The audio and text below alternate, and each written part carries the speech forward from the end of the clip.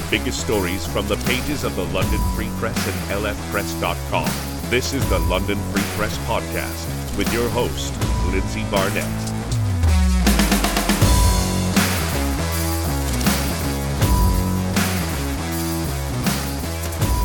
Welcome back to the London Free Press Podcast. Thank you so much for joining us. Once again, I'm your host, Lindsay Barnett, and it's been a little while since I've been able to catch up with London Free Press reporter and columnist Jane Sims. Jane, how are you today?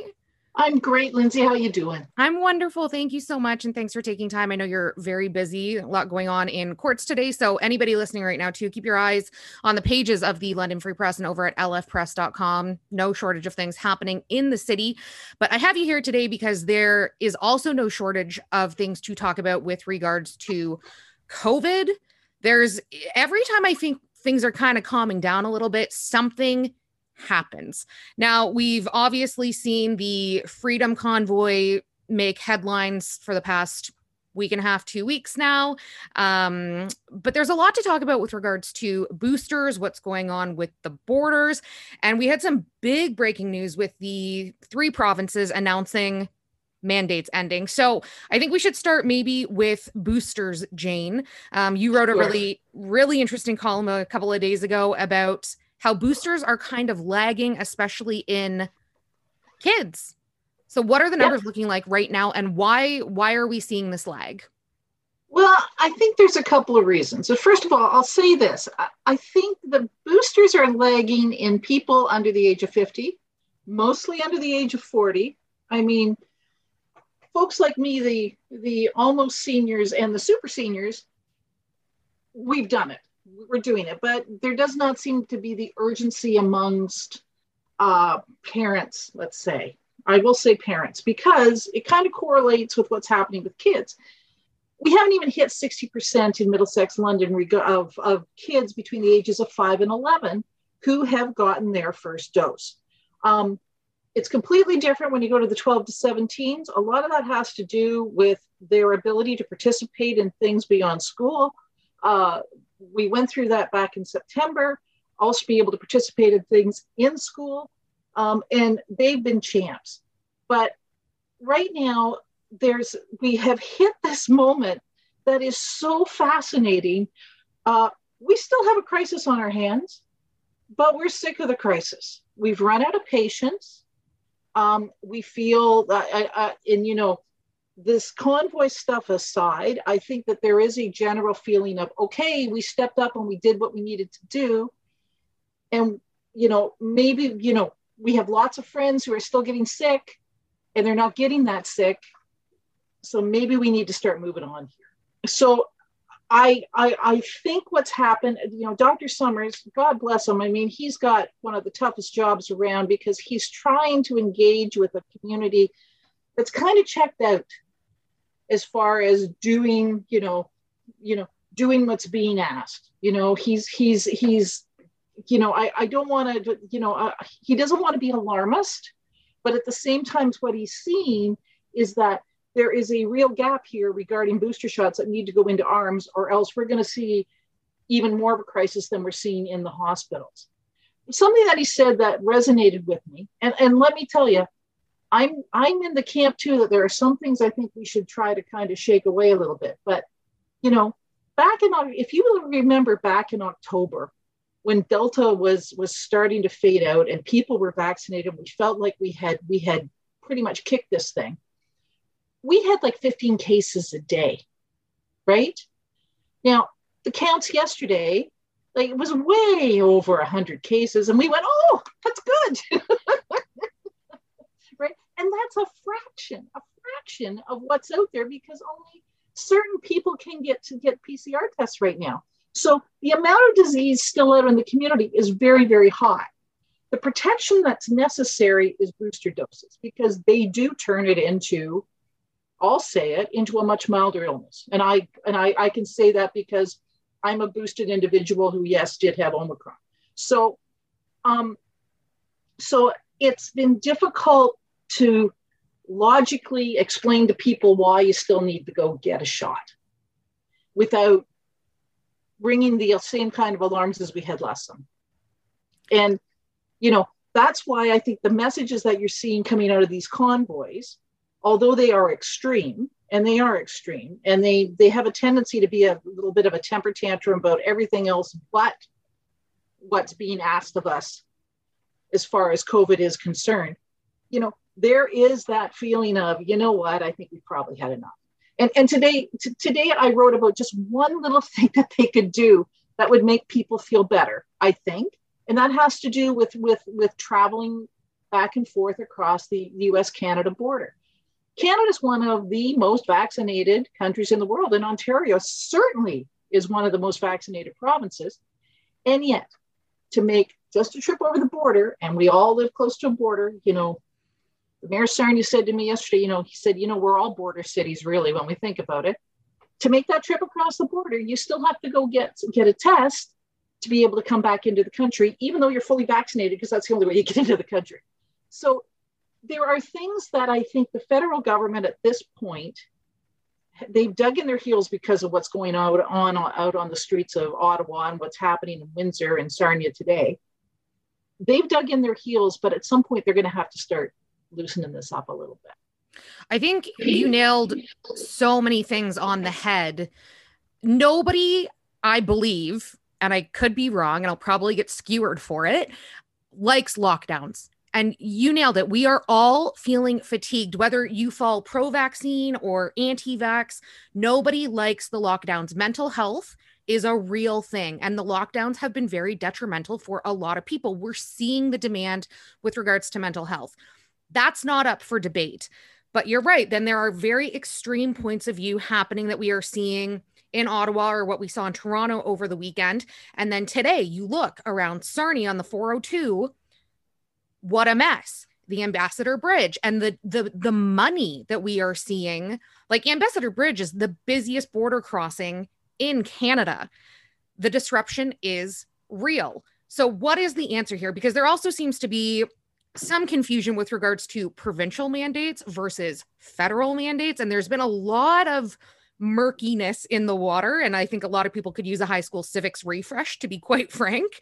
But what we're seeing is not good, one, and detrimental to the economy at this point with regards to border closings.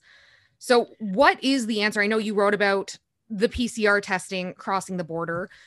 I agree with you. I think some things need to change. And I think a lot of these mandates, some of them are not making sense at this point. And I think that's part of the issue. I don't know what the answer is, Jane. Well, I don't think the answer is blocking borders and making it tougher on everybody. I mean, what's the point of that? If you want things to change, let's stop. Let me put it this way. We keep punishing people who've done the right thing, right? And, I think that and I get a lot of really nasty mail and stuff about this, but if you are unvaccinated at this point, you've got to understand the rest of the community is really upset with you because you're the one that's prolonging this, right? And the saddest part, what's really, really sad to me, Ontario is reporting 65 deaths today. And I haven't seen Middlesex London's numbers today. I know we were up to 15 deaths in February, and it's only February 10th. I had that horrible realization in the middle of January that, my goodness, 10% of all the deaths during the pandemic happened in January. What happened in January, and that was by the 22nd or 23rd of January. People are dying of this, and yes, it's a lot of elderly people that have been vaccinated, some boosted, okay, but there's a lot of unvaccinated people. And when you see someone in their 50s, or like when they tell you from the health unit, so this one's unvaccinated, I can't help but think, oh my gosh, this was so unnecessary, right? And let's add in the other part of this too. It's the folks who need cancer surgeries and heart surgeries and hip replacements and knee replacements and treatments and everything else. And not only have we made it difficult for them to get their treatments because we're filling up the hospitals again, we have these protests going on outside the hospitals and people aren't able, I'm hearing now these are very, I will say, I have not verified these reports, But I will tell you, there's grumblings around communities that say it's becoming very difficult to get into the hospitals because of the activities that go on in front of them. And those poor folks up in Ottawa, they didn't ask for this. That's, and at some point, I understand the Prime Minister digging in his heels because he doesn't want to give in, right? But at some point, he's going to have to say, okay, what can we do here? Let's do something here. We have to really look at this, and he's got to do it because we're reaching a point now that we're reaching a boiling point that we may not be able to cool off. Yes. Yeah. Yeah. Something is going to tip the scales. Absolutely. And it almost feels like those of us who have played the game are being punished to a certain degree because other people feel so strongly on the opposite side of things. Now, something else because they don't want to be told what to do. Let's make it clear. They don't want to be told what to do. Yeah, absolutely. Okay. Yeah, you're completely right, Jane. And that leads me to my next question for you. We are seeing Alberta, Saskatchewan, PEI mandates being lifted. So vaccine passports no longer going to be a thing. And then by the end of February across the 3 provinces, no more mask mandate, which to me, it was a little jarring to read. I'm not going to lie. I was like, whoa, that happened in a hurry. And then a lot of people are saying, good, the convoy's working. When is Ontario going to be next? And I think there also seems to be a lot of confusion with regards to populations in the provinces. Ontario is a huge province compared to Alberta, Saskatchewan, PEI. Do we think we are going to see anything as drastic as that happen here in Ontario? The last date that Premier Doug Ford gave us for the reopening stages was March 14th. Do we see the vaccine passport, that program dissipating and mask mandates being lifted? You remember back in the fall, he was talking about January. Remember that? I do remember that. I remember a chill went through me I don't know if that's a good idea. They walked back that as soon as Omicron showed up, right? Listen. I have a couple of sneaky feelings here that, first of all, as far as Dr. Summers says, he wants to see 3 weeks of progress with the lifting of restrictions before you take any down. I think there's enormous pressure on the Premier and Dr. Moore to speed that along. And I would I think it's just a hunch I have. I would not be surprised if we don't go the full 3 weeks, that we start seeing some more stuff taken off. That said, and really because we're watching such a dramatic nosedive of what we know about how much Omicron is out there. I also think there's enormous pressure on the Premier, who is, let's be perfectly clear, both he and the Liberal leader, Mr. Del Duca and Ms. Horvath, they have their fingers up in the wind. They have an election coming in a few months. And, what was the one yesterday? Oh, we're going to get rid of driver's license plate stickers. Right? It's retail politics 101 that's going on. So because of that, and I think what will happen is that the Premier will want these restrictions lifted. He said it before, as soon as possible, right? Not one day later than when we can. So don't be surprised by that. Stay tuned on that. I can see that happening. Both Ontario and Quebec have signaled that they are doing this soon.